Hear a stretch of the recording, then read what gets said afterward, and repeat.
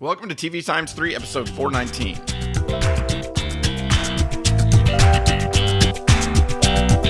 On this episode, we'll be talking about some recent episodes of USA Network's Briarpatch, CBS's Tommy, and NBC's Zoey's Extraordinary Playlist, and the series premiere episodes of Amazon's Hunters and Netflix's Lock and Key.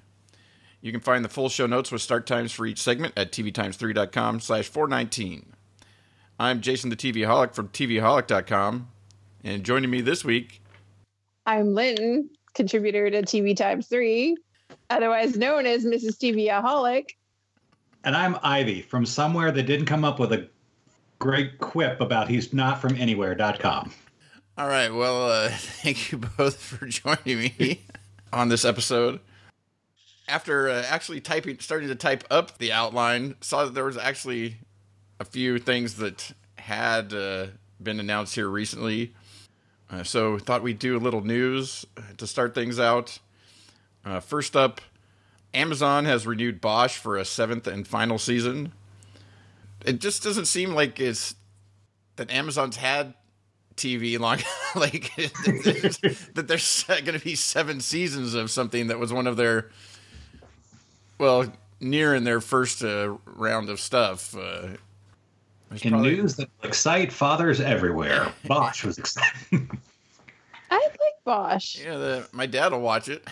That's what I'm saying. And then BET Plus has renewed Bigger for a 2nd season. HBO Max announced that there will be an unscripted Friends reunion special that will be recorded to be added to the HBO Max streaming service upon launch in May. Pretty much of this year, along with the 220-something episodes of the series. Yeah, pretty much the least surprising news ever. Well, they really need some extra money. That cast members is probably, they're really suffering financially, so they probably needed a little boost right now, didn't they? Well, what I liked is the headlines were all the reunion you've been waiting for, and I'm like, I don't think an hour-long sit-down interview or whatever they're going to do, they're calling an unscripted special, is the reunion that everybody's been clamoring for. Like, yeah, maybe all 6 of them haven't been like on the same stage at the same time for something, but it's not like none of them have ever gotten together for anything or whatever. But it was just another one of those news stories that you're like, oh, what are they doing? Oh, they're doing an hour-long special that they're gonna put out when they have the series back on their own streaming service. Okay, I wasn't super stoked to hear that that's what's coming. Well, by the time the marketing is all said and done, you will probably think that you were super stoked the whole time to believe that this is what you've been waiting for your entire life. That's right. True. I mean, I'm sure I'll watch it if I happen to end up with HBO Max as a streaming service, just to see. But yeah, and then NBC has renewed The Blacklist for an 8th season. Again, another show that I was like, really? That's been on that long? Yeah. That's a show I keep thinking is going to peter out, and every year they find a way to make that mystery interesting again. So good for them. Yeah.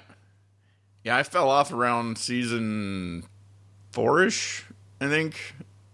But then it becomes one of those that now you go, it's one of those shows where you're like, oh, I'd like to pick that back up. I did like that show. And then you're like, wait, now I'm going to be 3 seasons behind. No, I think you'd be okay, because honestly, there was a twist this year that I didn't understand. And I asked the guys at the Blacklist podcast, guys, I asked them, and they're like, the explanation I didn't understand. I realized it didn't matter. I didn't care. I'm just enjoying the show,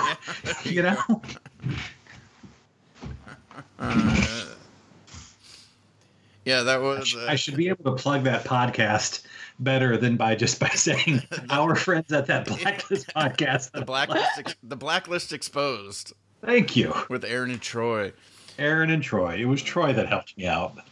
But yeah, it makes me remember something that somebody said last night is, I can explain it to you, but I can't understand it for you. And then lastly, Netflix has renewed Atypical for a fourth and final season. Yeah, it looks like 4 seasons is going to be the max for Netflix moving forward, doesn't it? It could be, although there's some shows that they drop, like Spinning Out, and then they cancel it within like 2 weeks. Yet they keep sending me emails saying, continue on with Spinning Out. And I'm like, but you're not. Why should I?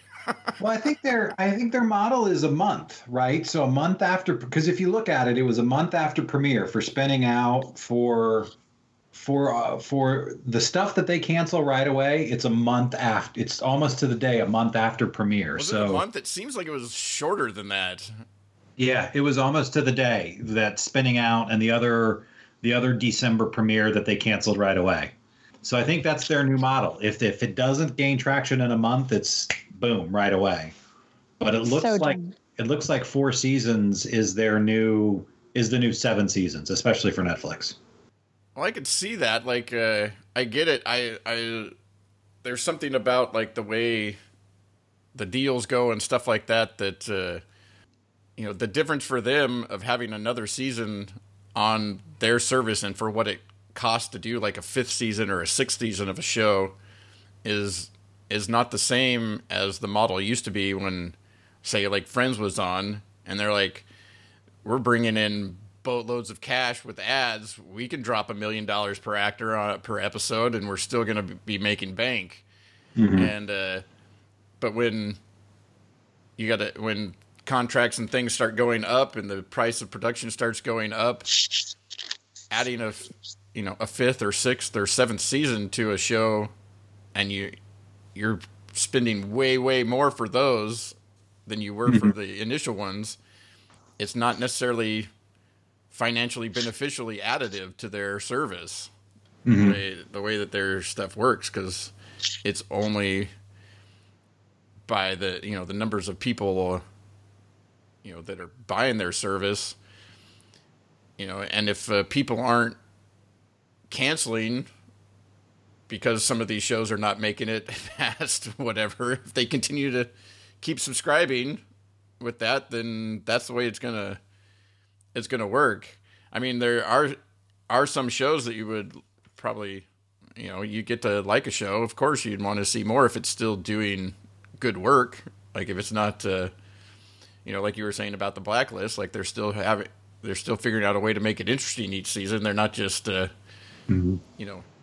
just running out the clock as far as until, the ratings drop so far or something like that. But yeah, it does look like probably around 4 seasons is the max maybe a Netflix show is going to get, unless it's like maybe something huge that gets. I could see a Stranger Things maybe doing more because it's out there, like in the zeitgeist more than anything else is of their shows. Yeah, and maybe that's worth it. But for other stuff that's just doing like really well watch wise on their service, but not necessarily in the pop culture icon of some sort, probably is 4 seasons and out on a lot of stuff. Well, that'll be the interesting thing to see with Stranger Things, because it's coming up on. Yeah. And because that will be the crazy thing, because it's got the popularity, it's got the zeitgeist thing, but it also has the constraint of having to deal with kids that are aging themselves out of being able to play those characters. Yeah. Unless it deals with time jumps. So, which it very well may. We it would make sense, yeah. Yeah.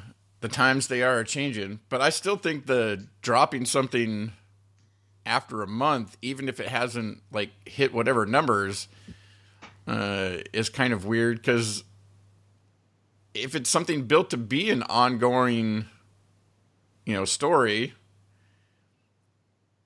I mean, I hope maybe creators or whatever will make, sort of a close-in story that can be continued or something like that. So at least those shows become something that would be worth watching. Because sometimes there's just the shows where you're like, well, I don't want to jump into that. Like, that looks like that's going to end in such a way, or that's going to have, you're going to want to continue. And, I mean, I think there's a balance, right? Because Spinning Out and Soundtrack, the two that I really got into that were those December premieres and January cancels this year, they told complete stories, but there was definitely more to tell at the end of them, right? I mean, they definitely set up lead-ins for the next season, but they weren't like The Society, which completely had more to tell, like that it was completely an open-ended story. So I think there's the balance, right? You've got to be able to set up to tell more, but at the same time, I mean, I think if you were to watch all of Spinning Out, if you were to finish that season, whether you liked it or not, you're getting a complete story. Yeah. But there's certainly more after, right? There's certainly more story to tell. It doesn't end, right? You're not getting Avengers Endgame where the story is over. Yeah. Well, I'm just thinking of more of like trying to set up something at Netflix that is built on, the cliffhangery season ending type of thing. Like your Right. first season builds to your second season to your third season type of thing, and you're not really giving there might be a conclusion to the season, but you really have set up something much more major. And that seems like possibly something that could be hard to do if your show doesn't hit the numbers, but then maybe they're not going to green light a lot of those types of shows or whatever. Because I don't know, if I were the owner of a streaming service, I wouldn't want to have a bunch of series out there that you're like, yeah, we got a lot of content, but you don't get any into any of these stories. Have fun watching.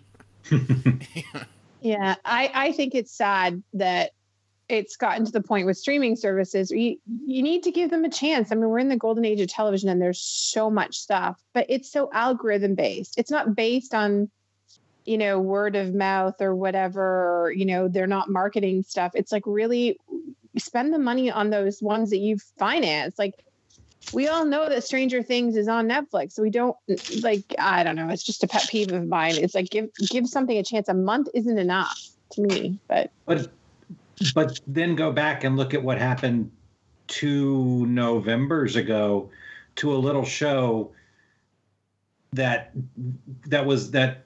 did nothing on a little network called Lifetime, and then exploded because of word of mouth. And you watched it, and you watched it, and I watched it, and you loved it, and everybody watched you. And yes. I mean, that was an algorithm that exploded. So Netflix has proven that it does happen, and they bought it and ran with it and is doing phenomenally with it. So, I mean, the whole thing for Netflix is their win solution, their best case outcome is different than every other network. They're driving subscribers. They're not driving their goal isn't how many people watch it. It's how many people it gets to retain their subscription rate, which is just a different win metric than everything. Yeah, absolutely. That's very true. Changes it. But to me, I think there's the possibility that, like, as you go out a few more years, if you start being known as, it's one thing to be known as Fox kills sci-fi or whatever, and you stop watching Fox or whatever, they're a broadcast network. They're, a whole different thing. But if you get tired of a show, of a thing that's canceling all your shows and you stop watching it, you're going to stop paying for it here. I think there's the potential that it could lead to subscriber loss down the road if there's too many things that people like and they feel like they're just getting a lot of one season things that they're not getting, continuing on with. And, but it's hard to say on some things because you could go, maybe they need to like a show like Spinning Out, they didn't really do a whole lot of promotion leading up to it. And then it was out. But then you go back to when Stranger Things started, and they didn't say anything about anything, and that thing dropped and it exploded because of, because of the show was so good and hit at a certain demographic that loves going back to the 80s. And they didn't really promote Witcher either. Fans did. Word of mouth did. And then they, and so there is some of that stuff where I guess that's almost what they're doing, is like they're throwing stuff out there, and if it hits, then they get behind it. Almost is what it feels like sometimes. But yeah, that's the news. That's atypical. And we'll move on to the primetime segment. Prime time. And the redhead edition. And continue talking about Netflix shows with Lock and Key. Season 1, Episode 1, Welcome to Matheson. And you've watched the whole thing, haven't you, Ivy? I have. I'm just realizing they changed the name. I think they changed the name of the town from the books, too. Yes, I have watched the whole thing. Yes, was your question. And so what did you think of, going back, what did you think of the premiere? And then, without obviously giving anything away, how do you think that it does well setting up what you went on to watch? I really liked it. I think now, and because I wasn't familiar with the source material going in. I also wasn't, other than knowing that they've been working on getting this show to series for a long time, with several pilots at several networks over the years. I wasn't intimately familiar with the history. So learning about that after the fact, and understanding that the Hulu pilot, which was the most recent, I want to call it failed, but unsuccessful attempt, was much more of a horror pilot or a horror take. And that very specifically when they brought it to Netflix, they went in the direction of making it much more fantasy driven than horror driven. I think for me made it a show that I was going to be much more interested in. And so the benefit is I was a big fan of the show. I liked the casting, and I know there's grins on the face of the people against Skype. But the casting, I think, was really good. Not just Darby Stanchfield, but I think the kids in particular were particularly the kids in particular were particularly well done. How's that for some horrible phrasing? I've since seeing the full show, I've gone back and read the graphic novels. I did that over the course of the last couple of weeks, and there's a lot of differences. But I think they did a really good job of finding a different way to tell the same story. If they get the opportunity, and I think they will. I don't know how well received the show was from a numbers perspective, because we don't really ever get to see Netflix's ratings, for lack of a better term. I guess we'll find out March 7th. Yeah, well, I guess that's true. But it sounds like there was a much bigger push behind it. I mean, there's been a press tour, right? There's been press junkets. There's been interviews out there. We've seen the cast do the rounds, as it were. So we've seen everybody out there. It looks like it was pretty well received. So I really liked it. What about you guys? Yeah, how about you, Lynn? Yeah, I mean, it's kind of interesting because I get very chatty while I'm watching TV, much to the dismay of my husband, because I've been talking a lot watching television. And there was one part, and this is something maybe Ivy, you can speak to, but for a bit, one of our favorite redheads, Darby Stanchfield, her character was like very irresponsible with parenting. And most of the time I don't really care, but I was like, what? You did this? And I'm like yelling at the TV screen. And I know that's not, I think it became more of a reveal later on in the first episode, as explaining a bit why things were the way they were. And I'm wondering, I need to see a little bit more, but I'm wondering from you, Ivy, was there a little bit more of a reveal further on into like the sort of family dynamics relationship kind of thing, and her kind of, I don't want to say, have to remind me what she did specifically. Oh, well, it was just, they arrive at the family home and the kids take off, and the young one gets like, falls in a well, kind of, like, I felt like, kind of one of those things. It was like, oh, not the littlest hobo, it was the dog, Johnny's fallen into a well kind of deal. And just seemed like so oblivious. Your kids take off, like your young child takes off in a place he doesn't really know. And she just seemed so completely distracted. And then I find out, through that episode, there was some pretty crazy things that had happened that got them there. But I don't know. And I don't normally feel that way about things, but I was like, what is she doing? Like, why? Like, she didn't notice her kid's been gone for hours. And I don't know. It was just a weird thing that just stuck with me more than anything in the show. Obviously the tragedy, and I can't remember how much is revealed in the first episode, because this is one of those things that has changed a lot from the first comic to the first Hulu episode, apparently, to the first episode of television. of the Netflix of what's revealed in. So how much have you guys just watched the first episode? First episode there. I do remember what specifically happened that led them there, like the tragedy of the father and everything. So that made me think that that's part and parcel of the whole thing. And I thought it was just a weird, at first it didn't feel like a plot point. It just felt like bad writing and bad, I don't know. I'm doing a terrible job of verbalizing this, but it's stuck in my head, and it's been a while since I've watched it. So, I'm not going to defend the parenting choice, A, because I'm not a parent, and B, I'm not the writer. But at the same time, she's coming to her husband's childhood home where Duncan, the uncle, they walk into the home, and Duncan doesn't stop the kids from running around and says, hey, this area isn't safe. So she kind of has the tacit approval of the uncle who has been caretaking the house. So I don't know.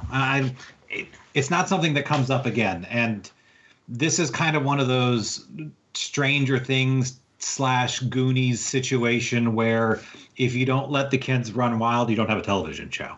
True. So that is true. And that was one of the things I thought, well, it's one of those things that bothered me, but I felt like it was more of a plot point later on. So I also remember in my youth, it was come home before the lights, before the street lights come out. So exactly. Some parents in some neighborhoods and some, some areas of the country are still it's still okay to be that way. So yeah, true. Jason, where were you on the show? Yeah, for me, I liked it. I liked the cast and everything. The one kid that was from Falling Skies, and then having the I can never remember which one. You just played Duncan. One of the Ashmores. One of the Ashmore twins. They're always good, and I liked it. I thought it was. You got to kind of jump right into things or whatever, but I kind of felt like they got there and then boom, they're like way into knowing or too much about these things or whatever. Like almost too much happens at the end of like the very first episode or something. It seemed like it would take a little longer because the time frame is they've only been there for like a day or so, and all of a sudden all this stuff is happening, and so that felt too quick. But then I also get it, like you can't just have the first episode not have anything happen. Well, in the show's defense, they don't really know Yeah, they don't know anything by the end of the first episode. Yeah. There's so much more to unpack. Yeah, well, I mean, they know and have gotten into like a lot, stuff like at the end with the mom and going into the mirror and all that type of stuff. Like they've gone more than just like he's trying to convince them that he can travel through doors or whatever and stuff, and doesn't and things. I did feel that it was, I don't know, it was a little too dismissive of. At the same time, I felt like it was a little too dismissive of him finding stuff or having things and them, questioning what he's hearing. Like they were too easy to be like, oh, that's just, that's nothing or whatever. You're probably just hearing the wind or whatever type of thing. But the thing even though it's been a while since I saw it, I remember liking the Fox pilot a lot when they, it never got aired, but they showed it at Comic-Con one year. And so it was in one of the 6 rooms with, a few hundred of my closest friends watching the failed pilot air. And I really remember liking that. And so, I don't know, this one felt like it came up short to that. But then I don't know where this is going, and I don't know where that was going to go either. It could be one of those where I like the pilot better of that one, but ends up being ultimately a better show. Who knows what they were going to, the story they were going to tell or how they were going to tell it. But yeah, it's just going back and thinking of Miranda Otto and Jesse McCartney and Nick Stahl and stuff, Mark Pellegrino. In that original one that never got to, the very, very, very first shot at trying to put this on. Yeah, I know that's somehow leaked online, and I keep meaning to track it down. I don't think it's like on YouTube or Vimeo or something, and I keep meaning to track it down and watch it, but I keep not doing it. Yeah, there's too many new things all the time to try and watch. You watch all 10 episodes of this and you're like, I could go watch, or I could start in on this new thing or this other thing that's but yeah, I think I liked it. It's on the list to continue on with, and keep going, because I like these type of things that have sort of that, what's going on, some sort of otherworldly type stuff. I don't think I would have been on board for, like you said, the Hulu one was supposed to be more a horror version type of thing. Like, if it was more in that genre, I don't think I would be as interested in, because that's not really my bag of for entertainment. Yeah, the comics are definitely horror. They're written by. The comics were created by Stephen King's son, so it is definitely a horror story. But the show is certainly more fantasy based, and I appreciate the difference. Yeah, I think I like that genre better more often than not than that. But I think we'll move on to the next show. Completely change gears. We can talk about CBS's Tommy. Season 1, Episode 3, Lifetime Achievement is the last episode that's aired. But what are you thinking about Tommy through the first couple episodes, at least, Ivy? Tommy was not a show I was planning on watching, and I don't get me wrong. I like Edie Falco. I like the idea, although I felt like there was the atypical person becomes the LA chief of police, and then there's the atypical person becomes the LA sheriff. Yeah, I want the deputy I felt like we Tommy got both crossover. Yeah, I feel like we got both of those. Deputy in here. And so I wasn't planning on watching this, and I decided to give the pilot a shot just because. And like I said, Edie Falco does a phenomenal job. She does a phenomenal job in everything she's in. I just didn't want another cop show. And when this show became can't miss for me, and because I wasn't tracking it. Normally, I kind of keep an eye on all pilots coming in just to keep up with the news. And I probably knew this, but just lost track of it. But when this became a can't miss show for me, is when I saw that Thomas Sadowski was playing the mayor, and like him playing the mayor, and the mayor playing a major role, and what we've seen, at least through the first couple of episodes, is whether or not the mayor, like the mayor being a questionably good character, is because he's not. I mean, I don't know if we've definitively answered it, but we've definitively got some questions about him, right? They've definitely led us to. I really am digging that, and I think, and I hate that. I'm disappointed in myself that the thing that I'm finding most interesting about this show, which obviously should be Edie Falco, is a male character in a show that should be it's driven. Yeah, my priorities are out of whack. That this is my favorite thing about it, but unfortunately it is because. What are the odds that the political side of things, from the West Wing fan, would be the side of the story that you'd be most interested in? You're right. That the political thing from the West Wing fan, from the alumni, from the other Aaron Sorkin show is my favorite thing about this show. Yeah. It's a fair point. I will own the flag on that one. But like you were saying, you're not quite sure. Yeah, in the first episode, you're like, oh, is he, like the slimy mayor character type of thing, like, and then he seems like he's not so bad, but then he's associated with some bad people, and then one of those gets taken out, and at the end of the episode, you're left with, wait, did they do it? Like.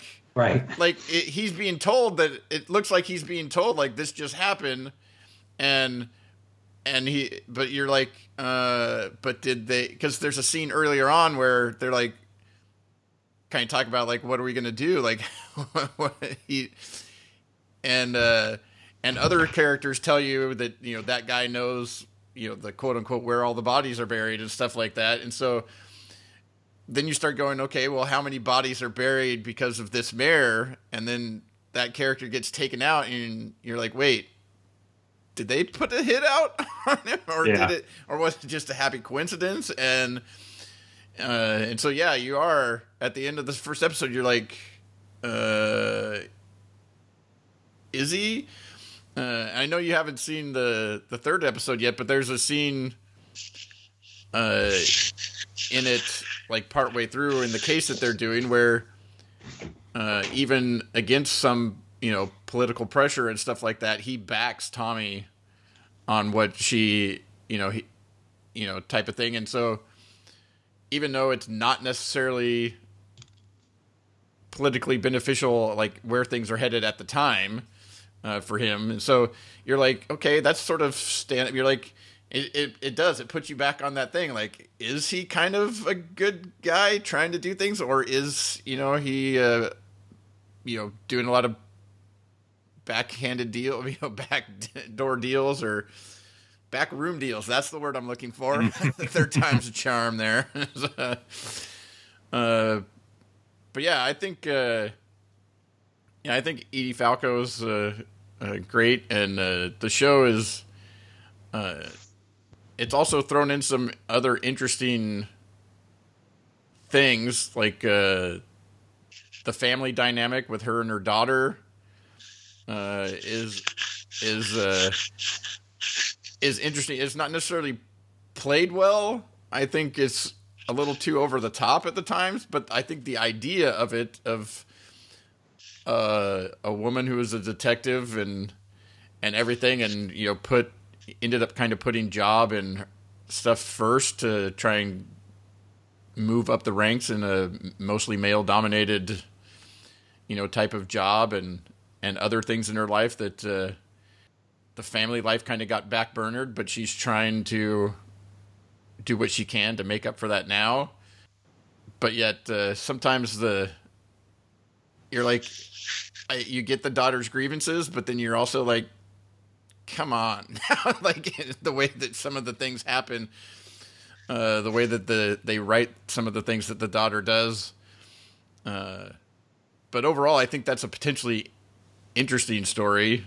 I just hope they start telling you that part of it a little bit better. How about you, Lynn?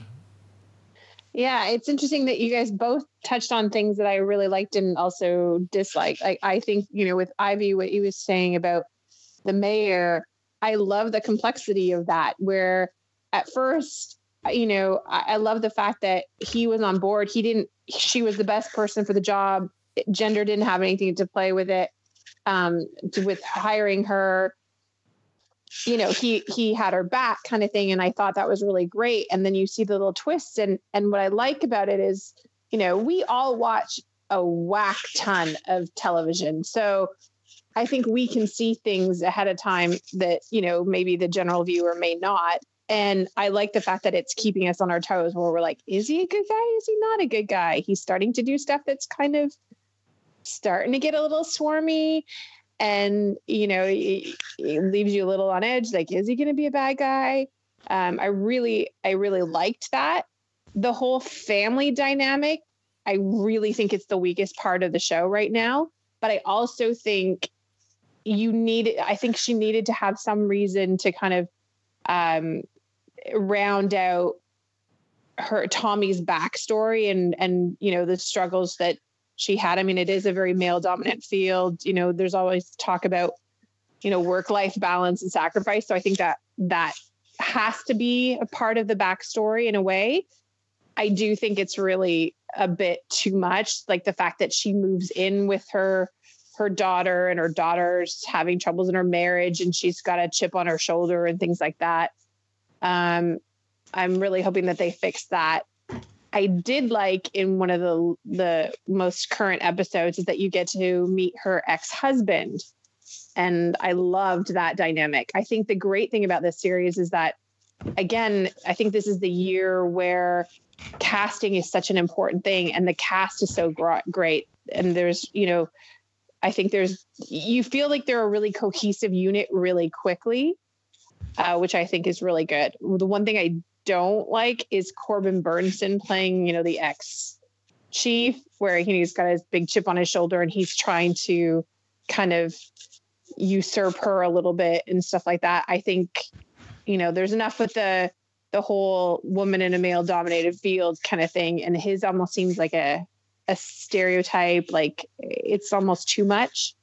The fact that they're doing a lot of issues that are happening in real life with the Me Too movement and different things, but they're doing it in a way that's not heavy-handed, I think is really well done. So again, like Ivy said, I wasn't big on watching another cop show. But because of the fact that, so many people looking at what's new and on the horizon, I actually do like it and I'll continue watching it for sure. Well, I think it has just a little bit of different spin. It's not total cop show. It's sort of, well, almost there's some investigation and things like that happening or whatever, some of the more high profile things that the chief is going to, end up getting involved with or whatever. But I think it's also really, when you look at it, it's the politics of the upper administration of a major police department is also what you're seeing. You're seeing they have to deal with, the mayor and stuff like that. They have to deal with the people in their own office. They have to deal with the public. They have to deal with the press. Like you're getting it's not all like cops on the beat or detectives solving a murder. It's there's a lot of these other storyline angles that, while you still may get a mystery of the week, you're getting a lot of other types of stories in it that it doesn't necessarily, I'd say, totally come across in like the description or the initial advertising for the show that that's what it's going to be necessarily. But yeah, I think I continue to be on board as well. And we'll move on to the next show on the list, which is Hunters, Season 1, Episode 1, In the Belly of the Whale, which was the first episode. I had planned to watch more than the first episode until the first episode was 90 minutes. And so ended up just watching the first one. How much did you end up watching, Ivy? I don't want to answer that question. I feel like I'm going to be judged. Well, I watched all of it. Oh, you watched all of it. I was going to say, I was waiting for you to say I only watched that first half of the pilot, and I was out. I finished it. I watched it all. Sort of, we banked time. Like, okay, we're going to watch this and this, and then all of a sudden, but didn't take into account. Like, I still think in episodes are going to be like 45 minutes with the commercials, and maybe something on the streaming service is closer to a full hour, type of thing. But there's no telling what an episode length from episode to episode is going to be on a streaming service sometimes. But it kind of was, when you think about it, 90 minutes. It was like watching the first two episodes. It was like a back-to-back 2-hour premiere for a show, which they needed because they're setting up a lot of stuff, and they don't even get to, they get to the major, sort of the major plot points and central, character, but there's still a lot of other characters to get introduced as you see them at the beginning and realize you have seen them before in the episode, but I quite liked it though. I think it's an interesting idea. I think it's told pretty well. The cast is pretty good, and some of the cast that we haven't really met yet, I like some of those people, and so be interested to see what those characters are going to be like. But we'll start with you this time, Lynn. What did you think of of Hunters? Well, which is not the sci-fi show of the same name. It's a completely different show.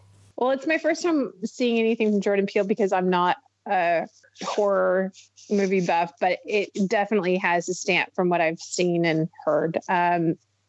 It's super, for people who don't know, it's very violent and it can be disturbing for a lot of people, but I think it should be because of some of the, issues that they're talking about in a way it's hard to say like Nazis are entertaining because that sounds so wrong, but it's like the fact that they're hunting Nazis is, the storyline, and some of the backstory was a bit hard to watch.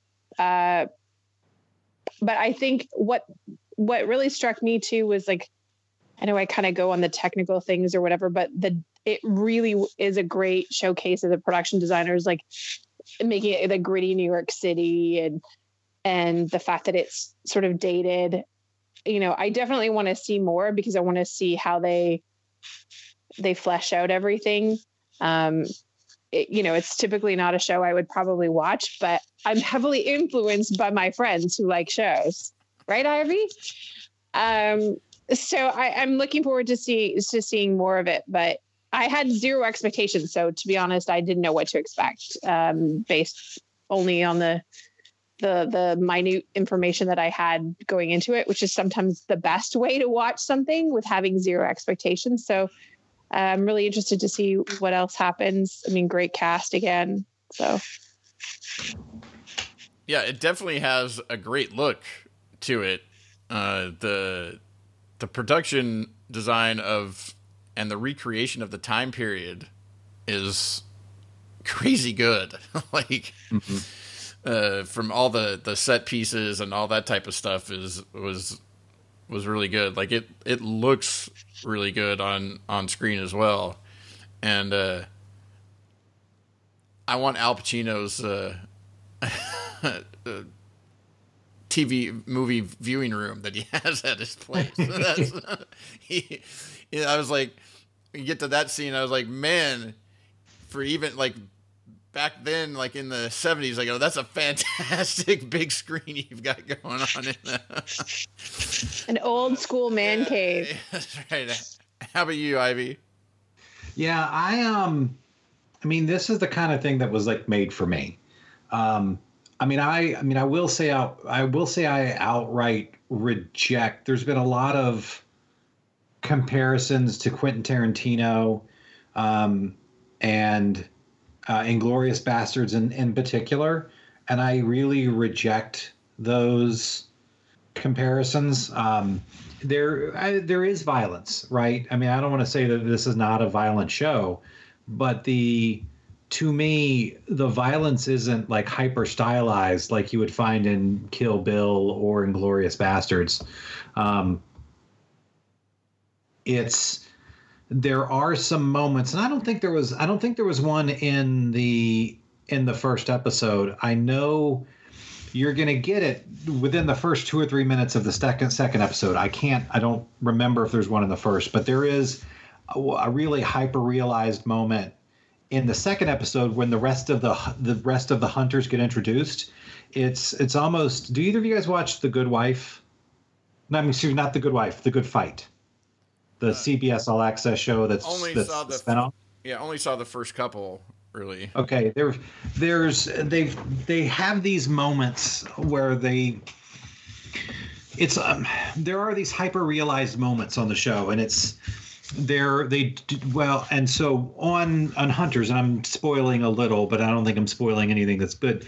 When they introduce the rest of the team, they're almost like wrestlers introductions, but almost like cartoonish wrestlers introductions.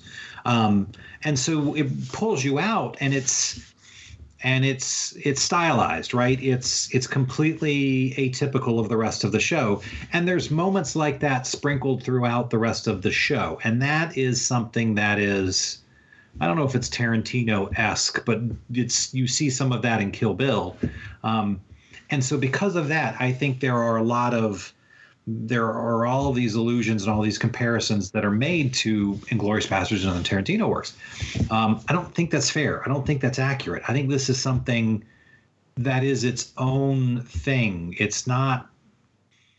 I heard on the Hollywood Reporter they made a Jew-sploitation instead of blaxploitation kind of comparison as well. And I think this is, you take these hyper-realized moments out of it, and it is, if it is anything, it is a superhero show where the superheroes just don't have powers.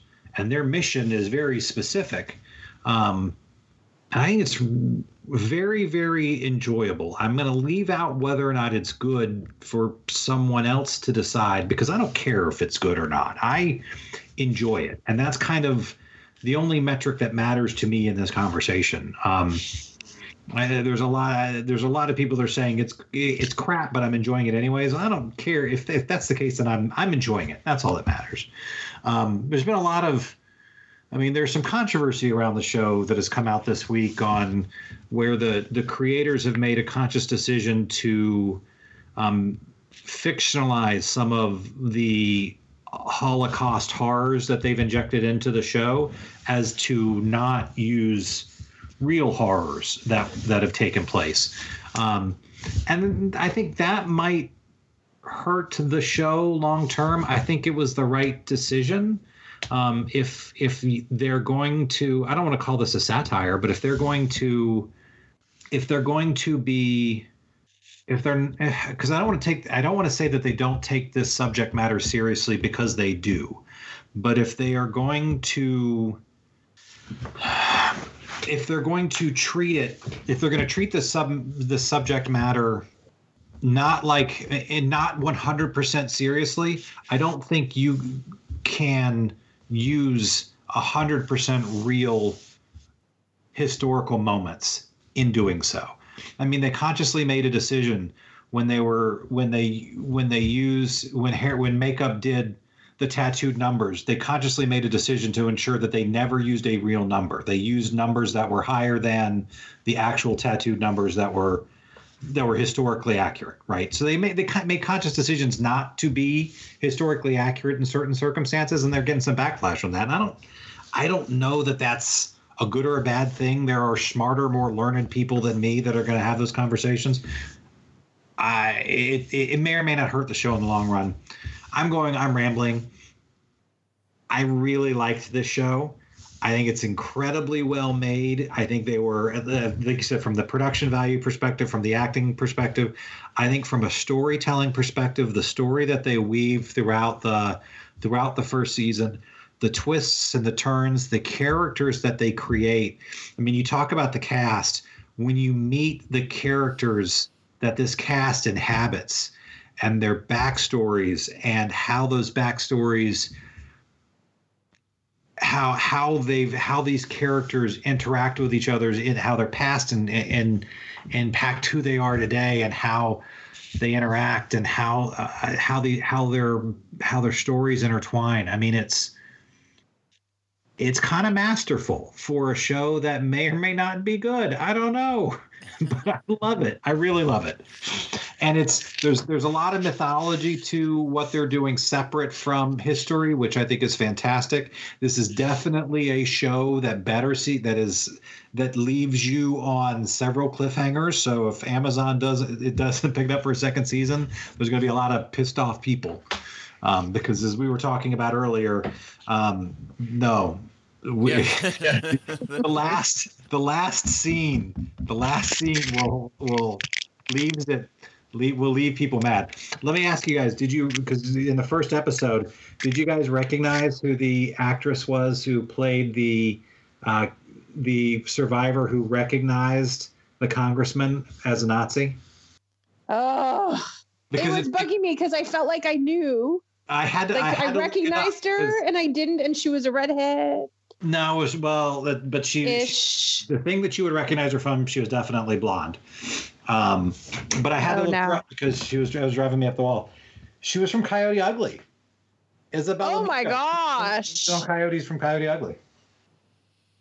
Now that makes me sad that I felt like there was a face behind, like I recognized her from something, and I mean that's one of the guilty pleasure movies. So now I feel very, very bad that I didn't know, and I'm glad you looked that up.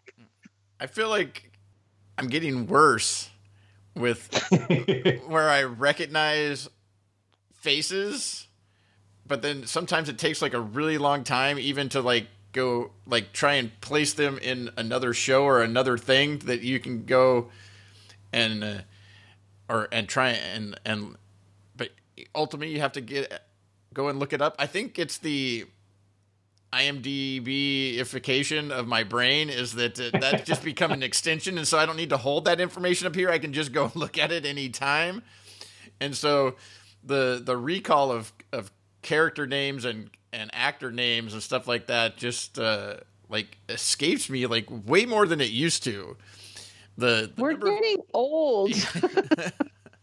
Well, I've had to force myself to stop looking at credits at the beginning of shows, because especially like guest credits, because I don't want to see when an actor I like is coming on a show. I like to be surprised. So like, like we're going to talk about Briarpatch here in a second. And there was a couple of people in this episode of Briarpatch that I didn't know were going to be on the show. And when I saw their names pop up, I was irritated that, when they popped up in the shows, like I would have much rather just say, oh, hey, so-and-so just rolled across the screen. I would have. So I try to go out of my way to not see names so to be surprised, because not everybody like me has the name, because I may not recognize the faces, but I always recognize the names. Yeah. Well, yeah. Then you have it the other way too. Yeah, if you've got the guest credits rolling at the beginning of at the beginning of a show before they ever even appear in the episode. Yeah, you're like, oh, they're in this, and then. But yeah, we will be talking about Briarpatch. But before we get to Briarpatch, gonna talk a little Zoey's Extraordinary Playlist, Season 1, Episode 3, Zoey's Extraordinary Boss.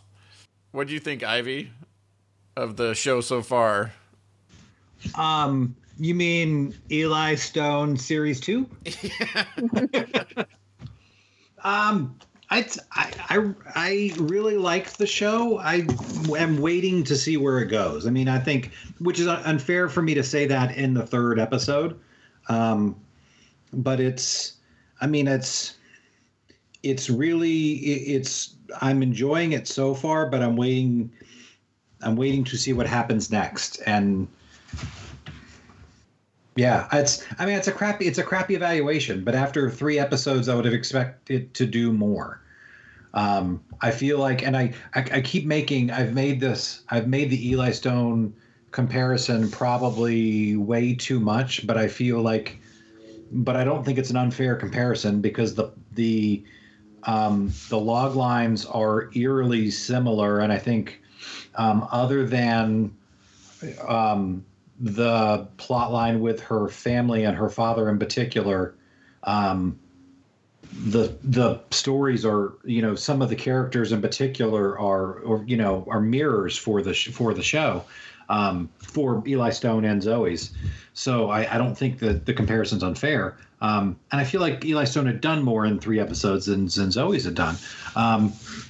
But I like Jane Levy. This is the first thing that I've watched her in. I didn't watch her other shows. So this is the first. I've been aware of her as an actress, and I know her other show had been I know that she's an actress that everyone had been talking about her other shows for years. I'd just not watched it. Yeah, Suburgatory was really good. Yeah, I think you and other, like, I know Will Harris in particular have always been talking about her for a long time. And me being a redhead person, that it feels like it gets mentioned to me a lot. I'm not particularly I'm blanking on a name. Which is funny since we were just talking about blanking on names just minutes ago. And, and it's going to be pretty embarrassing because it's an actress that I really like. Lauren Graham? Yes, Lauren Graham. I'm not particularly enjoying her on the show so far. And particularly in this episode, in this episode especially. Like, I don't know if I didn't enjoy her in 2 musical numbers. I don't know if I don't like the character. I did enjoy how the relationship between her and Zoey evolved as their boss-employee relationship turned into more of a friendship thing. I'm curious because she's listed as a special guest star rather than a full member of the cast, and Lauren Graham has, already has a new gig lined up on Disney Plus coming up soon. So I don't know if this is a full-time gig for her. But yeah, I've rambled on and not necessarily answered any specific questions. So what about you guys? I think they've done I think it's far and away exceeded my expectations because based on the log line, you're just like, oh, yeah, no, not for me. But I think they've handled them pretty well. And I've mentioned it before. I think they do one of the best jobs in these types of shows of making it feel like and seem like they're actually singing. Even if in other shows, like I always point to A Perfect Harmony from this season, it is actually the people you're seeing on screen singing, but they do it in such a way that it looks like a really bad lip sync of themselves, that it makes it feel fake. And this seems to be shot really well, where they all seem to be actually singing, and it feels, even though it's a weird thing, because even though they're supposed to be like fake scenes that only she can see, they seem more realistic. So I really like that. I like that they've overall, in the first 3 episodes, they've sort of gone a little bit further. Like, they had her in the 2nd episode realize that she could actually talk to somebody else sometimes. Like, somebody else could actually be having a conversation, even though they're not hearing what she's hearing. Where in previous ones, like, she sees all this stuff happen, but really, like, no time's passed for anybody else. And so there was that little evolution. And then in this last episode, it was when she didn't want to talk to her boss, the song kept following her around, which hadn't happened in, previous episodes where she was being, stalked by the song, whether it was car horns honking that they couldn't get any satisfaction, or a random marching band in the background at the park. It was, so some of those things were interesting. But I do think it is one that, while some of the stories are interesting, like the family story is kind of interesting, and some of the other things that they've set up for some of the other characters are interesting. It also feels like after a while, what is there a bigger thing, or is it just the character of the week that she's going to help with a problem, and and then you've created an Eli Stone or something, even like a God Friended Me or something like that. But like, what is besides the thing of the week, what is the bigger thing? Like, is there, like God Friended Me has a bigger mystery. Like, they're trying to also figure out, like, how is this happening? Is it, ultimately, is it a thing like, I don't know, early edition, where you just accept that the paper shows up a day early and you go about helping somebody out because that's what happens, and you don't really need other stuff. And so, I don't know, I'm wondering, for me, like, while I like it way more than I thought I was going to, if you're, by the end of the season, there's not something else other than you're getting a bunch of musical numbers and she helps somebody, I don't know if it keeps me watching, like, past this first, like, shortened season. So I'm interested to see if something else develops into a reason to, like, want to continue watching past what they're doing now. How about you, Lynn? Yeah, I don't know how right now it will extend past a season. Like, I can't figure out what the payoff would be. The fact that some of us had it on our TV Deadpool thinking there's no way this series is going to work proves to me, yeah, exactly. It proves to me yet again, to me, I think this season, more than any other season that I can think of, the shows that I'm watching are so contingent on casting. And I know casting, obviously you need to have good actors on the thing, but I'm willing to watch a crappy show or a show I wouldn't necessarily consider watching because of the casting. And here's one where we went in going, oh yeah, this isn't going to work. And yet we're still watching it and we want to know more. And I think, Jane Levy is amazing. And I forgot where I knew her from, and Suburgatory was what I had seen her in. But this cast is really good. I think, like Ivy said, I'm interested to know what the deal is with Lauren Graham, because that was one of the first things I thought of. And maybe it's because I've been binge watching 90210 on Pop TV to see this special guest star. And I remember that so clearly from the Fox days with Heather Locklear and the guests on 90210, that I really like her. Like Ivy said, I'm not entirely convinced. I'm not loving her character on this. I know she has to be hard-edged. I feel like this last episode was really, there are moments where I thought, oh, it's great that, she has somebody to confide in. But then I was like, okay, millennial, let's just basically come into our boss and say, what's wrong with you and your husband? And there were some things in some of the dialogue when, she was talking and she was like, yeah, my subordinate. I kind of go, I don't know. I was kind of all over the map with that. It was, it was a great way for them to move the story along and have them bond a little bit. And then it seemed a little inappropriate. I felt like I was all over the mark with this last episode. And yet I still want to see more.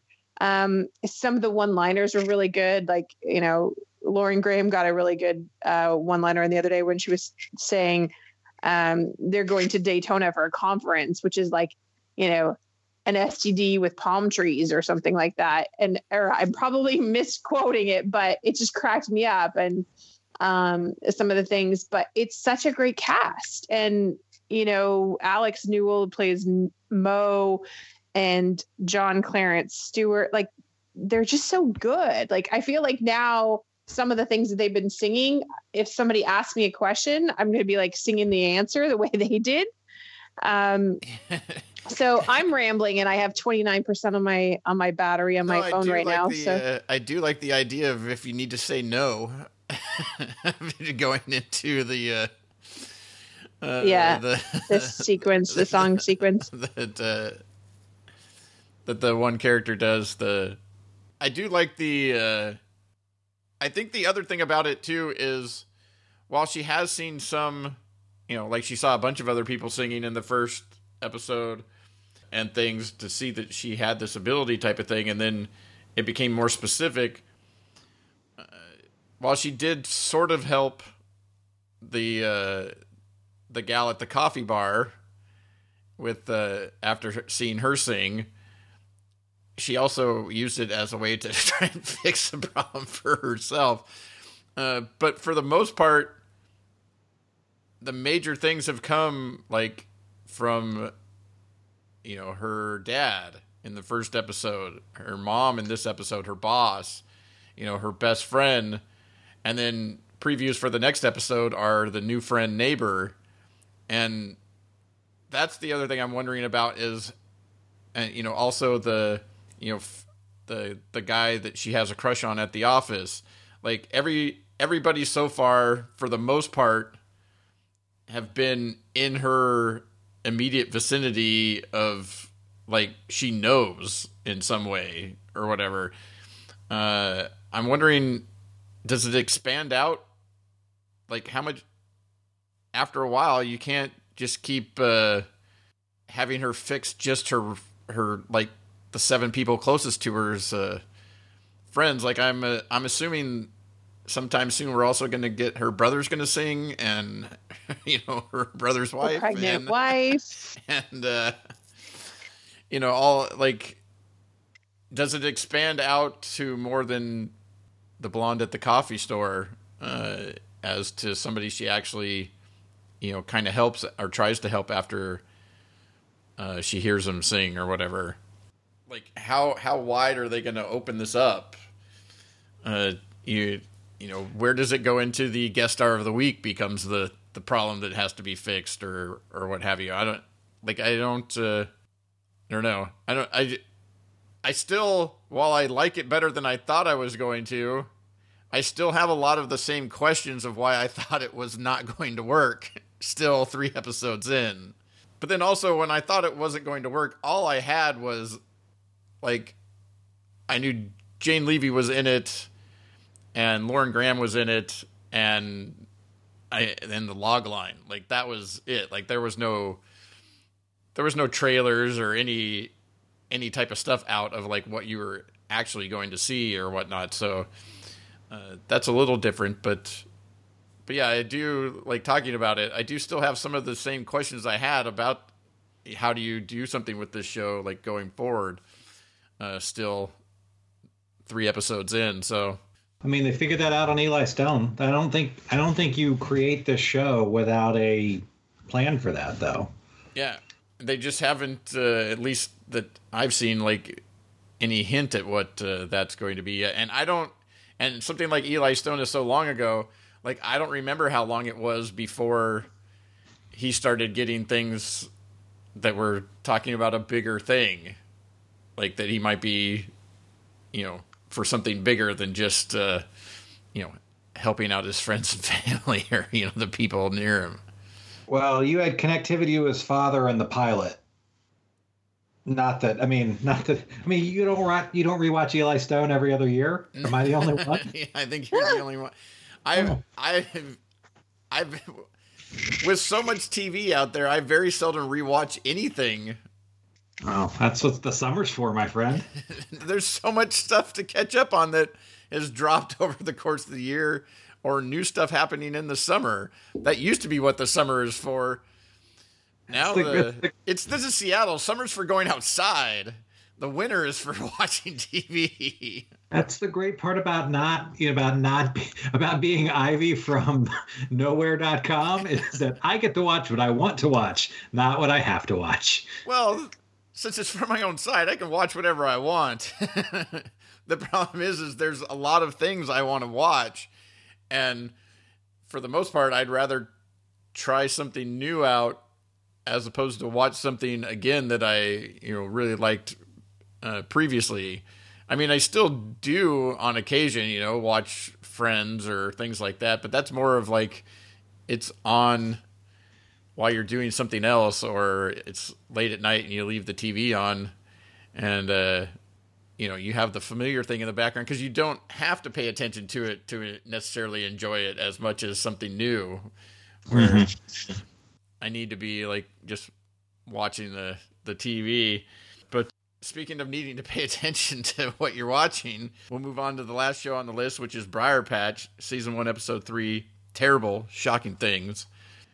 We'll start with you, Lynn. What are you thinking of Briarpatch 3 episodes in? Am I thinking of terrible, shocking things? The first thing I think of with this show is Twin Peaks, where I would watch like the first series and go, what the heck am I watching? I have no idea what I'm watching, but I'm going to continue watching. And I feel like this is the same way with Briarpatch. I mean, it is beyond the shadow of a doubt, the most slick, gorgeous looking show I've seen all season. I think it's just beautifully shot. It's incredible. It's supposed to take, or they shot it in Albuquerque. I don't know if it's supposed to take place in Albuquerque. I can't remember, but you can almost see the heat on television on the screen. They don't white balance somebody wearing a white suit. So he's like kind of a blur because it's so hot. I really like, the characters, Rosario Dawson, who's also producing it. Edie Gathega, who plays sort of like the lawyer sidekick. And then Jay Ferguson, who, speaking of name to face, needs to update his IMDb main photo profile, but that's another story. I absolutely love him in this. He kind of looks like this, what's his name? Galifianakis from, not Wedding Crashers. Oh my gosh. Hangover. Hangover. Thank you. Talking about being old, brain fart there. I really, really like him in this. I have no idea. I mean, that's my summary. I have zero idea with the show, where it's going. Rosario Dawson's character, she comes to investigate, her sister's death. And there's all these, car bomb explosions and things like that. The underlying storyline, I think I might have fallen asleep, full disclosure. So not because of the show. I don't know if that's why I have no idea what's going on, but I really, really want to watch it, and I really want Rosario Dawson's wardrobe.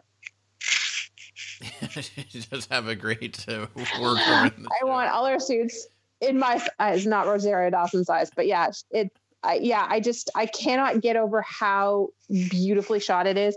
I actually want, I'm hoping that it'll show up at ATX or something, or there'll be behind the scenes about production design on this, because it's just, I would love to know a little bit more about it.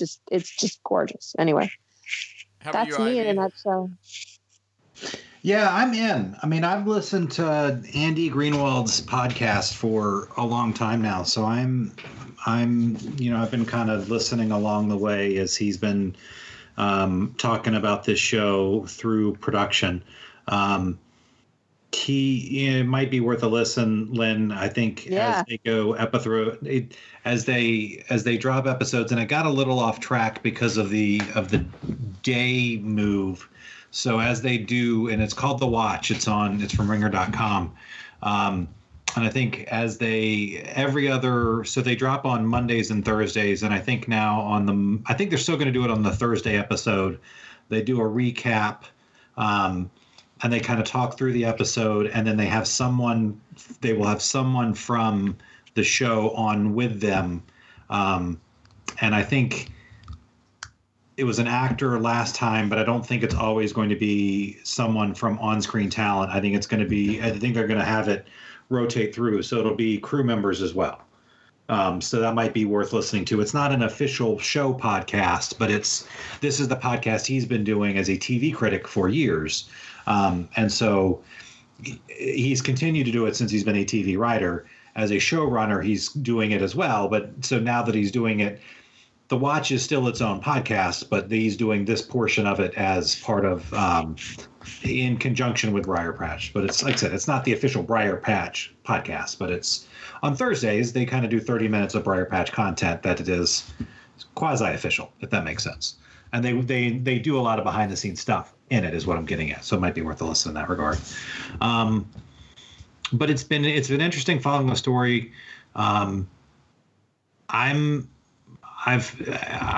was not necessarily 100% in after the first episode. I think it really took some time to see where the story went in the first three. I think you needed to, I needed to understand more the storyline between Allegra and Jake. Really, I needed to see more than just Allegra being in town for her sister, right? It needed to be more than just that. It needed to be more of whatever this mystery between Jay Ferguson's character, Jake, and now the mystery with the whole other thing that Allegra's investigating with the guns.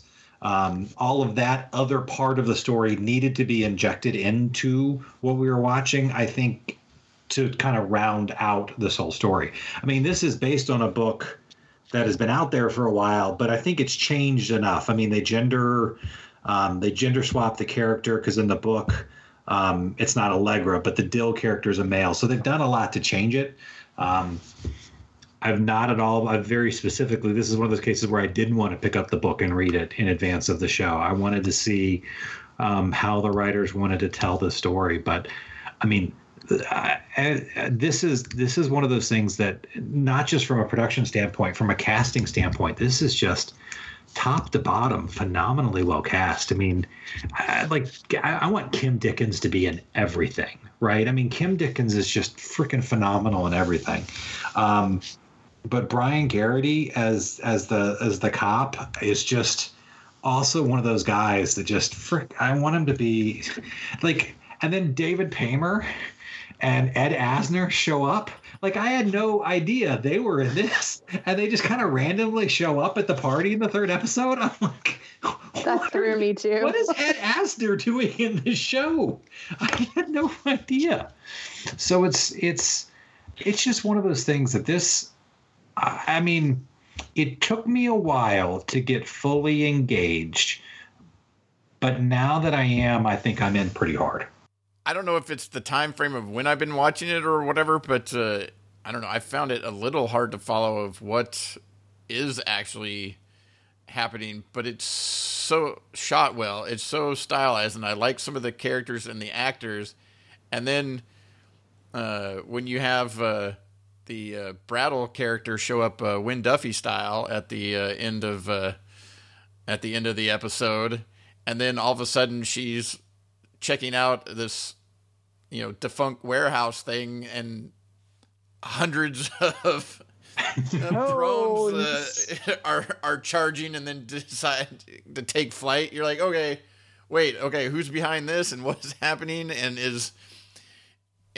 now you're going, is Jake, like, are they that close? Like, would he throw her under the bus, like, to save himself, type of thing? Is he way more dangerous than he seems to be, or even to her, where, when he's talking earlier about, like, we're family or whatever, you get the feeling that, like, yeah, he's not the greatest guy and he's out to make money for himself and to party and whatnot, but that he actually, does care for her. And then you listen to the other guy and you're like, well, I don't know. Can you trust him even when he's talking to somebody that's supposed to be like a longtime friend? But yeah, but all of the different things that are showing up in it, yeah, at the party, all the different characters and how they they're intermingling, and how they weave in now this other character that's the Border Patrol, and they kind of seamlessly come in, but then you start going, okay, wait, why is what is this person now? Like, what am I supposed to? And then when they do at the end, like, he turns on the radio and it's talking about, there's a killer about or whatever, and he's like, do you want a ride? And then, like, she looks like, oh, I could use a ride, but then she hears the story and then changes her mind about taking a ride. And then it makes you go, wait, is this guy weird somehow too? Like, so everybody has, like Kim Dickens as the, like the chief or whatever is sort of weird. But then you see in the previous episode, like, she's sort of in cahoots with the guy, the reporter guy or whatever. That was all kind of a show that she put on, throwing stuff at him or whatever, kicking him out of the bar. And so, like, everybody's got something going on. And then to have, now there's a recording floating around from the place where she actually lived. And I don't know. I still feel like I'm not quite sure what's going on, but I'm on board to try and figure it out. Like, just because of this one is one where the style and then some of the characters and stuff like that are keeping me in over the substance of what's actually going on so far. Yeah, it's interesting. And I think, Len, you mentioned the Lynchian kind of connections, the Twin Peaks connections early on. I think there's that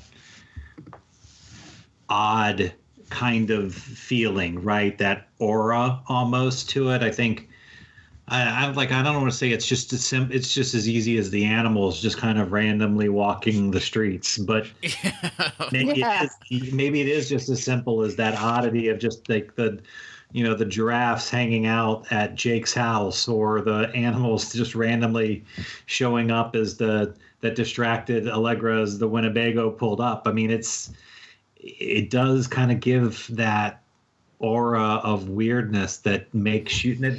I mean, I know it's not that doesn't make it Twin Peaks, right? Because there's a whole lot more that gives David Lynch, that makes something Twin Peaks, but it just gives that small New Mexican town this sense of otherworldliness that points you in that direction, right? So, not that I'm a Twin Peaks fan. I'm not. So it's not that what I like about it, but it's this mystery, right? It's this, you don't know what's going on. And I kind of like that. I didn't think I would. I certainly didn't after the first episode, because I don't think there was enough there in the first episode. But now there's too many darn questions, and I've got to know I got to know the answers, y'all. I got to know. We got to know. I actually kind of hope that some of those quirky characters come back. Like the one that made me laugh, besides, your favorite, was it Kim Dickens, was the woman that she met coming out of the thing. And she's like, I know you. I think we went to school together. And she went on this big monologue. It's like, well, I got the mold gene. And it just cracked me up because it was so, she's trying to get away. And Rosario Dawson's character is so deadpan. Like, she's got, like, there's no emoting really. And she's like trying to get away. And it just cracked me up. I almost want that woman to come back in. And the same thing with, like, the woman, the tenant or whatever that was staying at the apartment or whatever, who was trying to kind of, she was kind of quirky in her little, Daisy Dukes and stuff like that. Like, they probably are inconsequential to the storyline, but they were so fun. You kind of wanted to come back. Well, the tenant in particular, she was one of the first guests on the podcast, and Andy's talked about her a couple of times. She was one of those people that was intended to be in one or two episodes, but he enjoyed the performance and enjoyed writing for her so much that she's in 9 out of 10 episodes. And Love she was it. intended to be in, like I said, 2 or 3 episodes because the character isn't important to the central mystery of the story.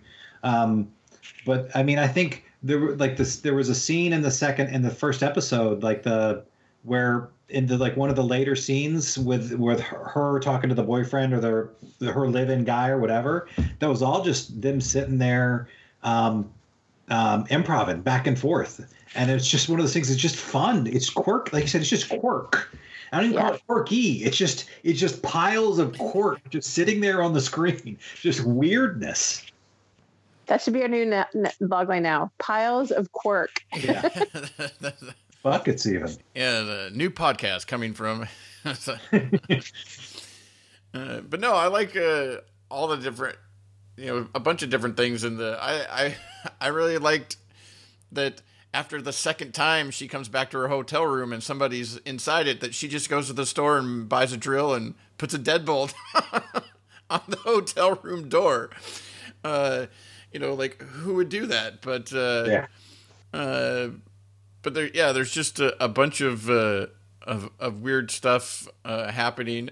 But I think some of it's quirk for quirk, and I think some of it's going to come back around and pay off in other things too. So at least that's the hope. But I think that'll do it for Briarpatch and for the primetime segment. And we'll move on to TV recommendations, which we haven't done for a while on the podcast. But one of the things we talked about in the winter TV preview, that one of the shows that I was looking forward to, just mainly another one of those, it sounds like a quirky idea, and really like a lot of people that I saw that was going to be in the cast, and so it sounded interesting. But is Avenue 5, that's playing on HBO right now. It's so weirdly out there, but there's something once or twice an episode that is laugh out loud funny to me, and there's a bunch of other stuff that just is, it's kind of humorous or whatever, but it's just weird, but the whole idea is weird. It's sort of the Love Boat in space, except it gets stuck, and so you're left with everybody that's on there that's now on a much longer journey than they originally thought they were going to be on. And but from week to week, what you find out about some of these characters and stuff, and Zach Woods as the, I don't know, I guess he would be the Gopher / Julie character from Love Boat. He's supposed to help with the passengers and stuff like that, but his way of helping is sort of maybe what you would want to do in a situation, but not necessarily what you should do. But he just does it straight away, and you're just like, wait, would the customer relations person should they say that or do that? How did you get this job? But very funny. But then Hugh Laurie is great as the captain of the ship, and then there's a bunch of other recognizable faces that you've seen from lots of other things that have showed up, and it's just, I don't know, I'm really enjoying it even more than I thought I might based on going into it. And but that's my recommendation. If you haven't been watching Avenue 5 and you like sort of a weird satirical quirky comedy type of thing, check it out. I don't know, I think it's really funny. How about you, Lynn? You got a recommendation for anything other than going back and watching 4 episodes a day of Beverly Hills 90210 on Pop TV? Honestly, Pop TV should just hire me, because that's the only channel besides all the stuff we've been talking about I've been watching, and the PBR is getting a workout. It's strangely enough, and for somebody who doesn't watch sitcoms that much, I'm really liking the Connors. this year. I mean, I kind of watched a little bit of Roseanne and then I kind of fell off the wayside and then everything hit the fan. But they're dealing with things in such a great way for a sitcom. I mean, dealing with the loss of a spouse, you know, John Goodman I watch him read the phone book. He's just so brilliant. And he's been so good at it. And they've hit with, you know, some pretty heavy topics. And they've done it in a way that, you know, is meaningful, but still funny at the same time. So I've really enjoyed that. And I'm going to plug Prodigal Son because I'm still loving it. And Michael Sheen, I mean, what a cool role to play because he really has not much interaction with people. He is just completely psycho. You know, but he's just so brilliant. Like it could be so easy just to play like a psycho and not have any depth or anything. And I just really, really have enjoyed it. So those would be my two. I cheated. I did too. I was about to judge you for recommending more than one thing. Judge away. How about you, Ivy? I really want to recommend this little show on Fox called Almost Family. Series finale this last Saturday. No, not even I'm still watching that one, guys. Thank you, Ivy. Not saying that I won't watch it, burn it off on a Saturday afternoon at some point, but I'm clicking my teeth and rejoicing. Yeah, you will love to know. I mean, I will even spoil this to tell you that Brittany Snow's character isn't even biologically related to the things because she was not even his daughter. No, the longtime listeners of like the 3 or 4 times I've been on this show will not at all be surprised by my recommendation. But The Expanse was saved by Amazon, and they finally released season 4 just a couple of months ago in December. And if you have not had an opportunity to take a little spin into your Amazon Prime Video app and watch the 4th season of The Expanse. And if you watched the show before, you should definitely do that. The 4th season of The Expanse kind of covers what is not exactly the most exciting book in the series, or at least what I would call my least favorite book in the series. But it does a really good job of expanding what's in that book to include storylines both in the belt and back on Earth, instead of just following the Rossi as it was kind of exploring a new planet. So it keeps characters engaged in the story that wouldn't otherwise be engaged. You can tell it was on an Amazon. You can tell the show was shot on an Amazon budget and not on a sci-fi budget. It is so much prettier in that beautiful 4K UHD versus the 720p that we would likely get on sci-fi. It did a great job of setting up the 5th season, which is probably some of the most exciting stuff that the show will have to in my opinion, the book series has to offer. So again, if you watch the show on Sci-Fi and you didn't know that Amazon saved it, please do yourself a favor and don't walk to your Amazon Prime Video app and get to streaming, because it's a good watch. Yeah, that's one I need to catch up on. Except I need to watch season 3 before I can watch season 4.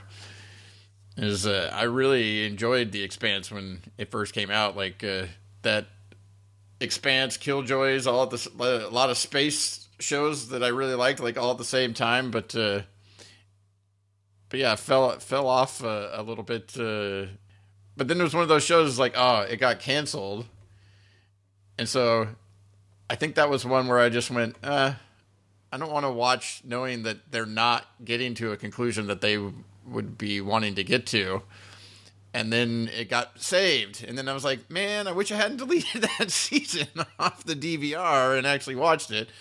It's all on Amazon though. Well, I know it's all there now to watch, but at the time, like it went away, and so it came out of the it kind of came out of the I don't know, the rotation, so to speak. Like it wasn't in, and then now there's a whole nother season after it, and so now I'm 2 seasons behind, and every time that you're happens, a season and a half because you watched some of season 3, and so it I don't know, it continues to build on itself, but I really enjoyed it in the beginning, so yeah, it's definitely one I it's on the list of probably the top 5 to 10 things I want to catch up with that I've fallen behind on. So yeah,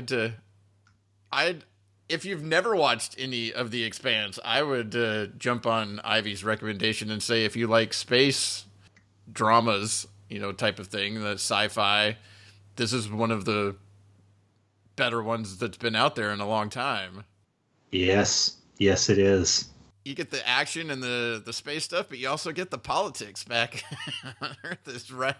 Which just trying to help explain why Ivy's so into the show a little bit. Well, I mean, you feel like you boxed me in a little bit there. I feel like Jason thinks I only watch shows because of politics, and Lynn only thinks I watch shows because of redheads. Not true. I feel like I've been stereotyped. I feel judged until next season when that show comes out with starring the redhead as the new governor of the state of Illinois or something like that, and Ivy will be totally on board. All right. Whatever. We only tease because we love. That's But with that, as always, you can find links to our recommendations, as well as where you can contact us to chat TV online in the show notes at tvtimes3.com/419. And thanks, Lynn and Ivy, for joining me on the latest episode of TV Times 3. You're welcome. Thank you.